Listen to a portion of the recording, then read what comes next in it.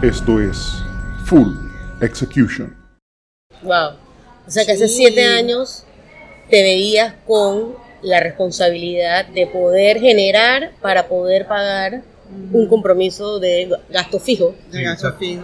¿Cuánto tiempo manejaste el negocio desde tu casa? Como 2 años. 2 años. Tú lo hiciste de una forma muy inteligente. Uno, no tenías inventario. O sea, tu plata estaba lista para ser usada para generar un ingreso. Exacto. Y no te estabas ahorcando, amarrándote a un gasto fijo desde el inicio. Ya cuando sabías de que tenías ya una clientela fija, ya ahí es cuando puedes incurrir en un gasto fijo.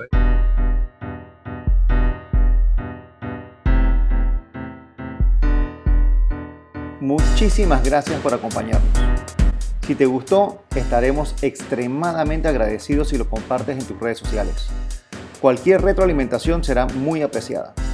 Si escuchaste esto en nuestro podcast, por favor, déjanos una evaluación y recuerda que para vivir toda la experiencia de Execution, síguenos en todas las redes sociales: YouTube, Instagram, Facebook, Twitter, Snapchat, LinkedIn, y escucha nuestro podcast bajo Full Execution.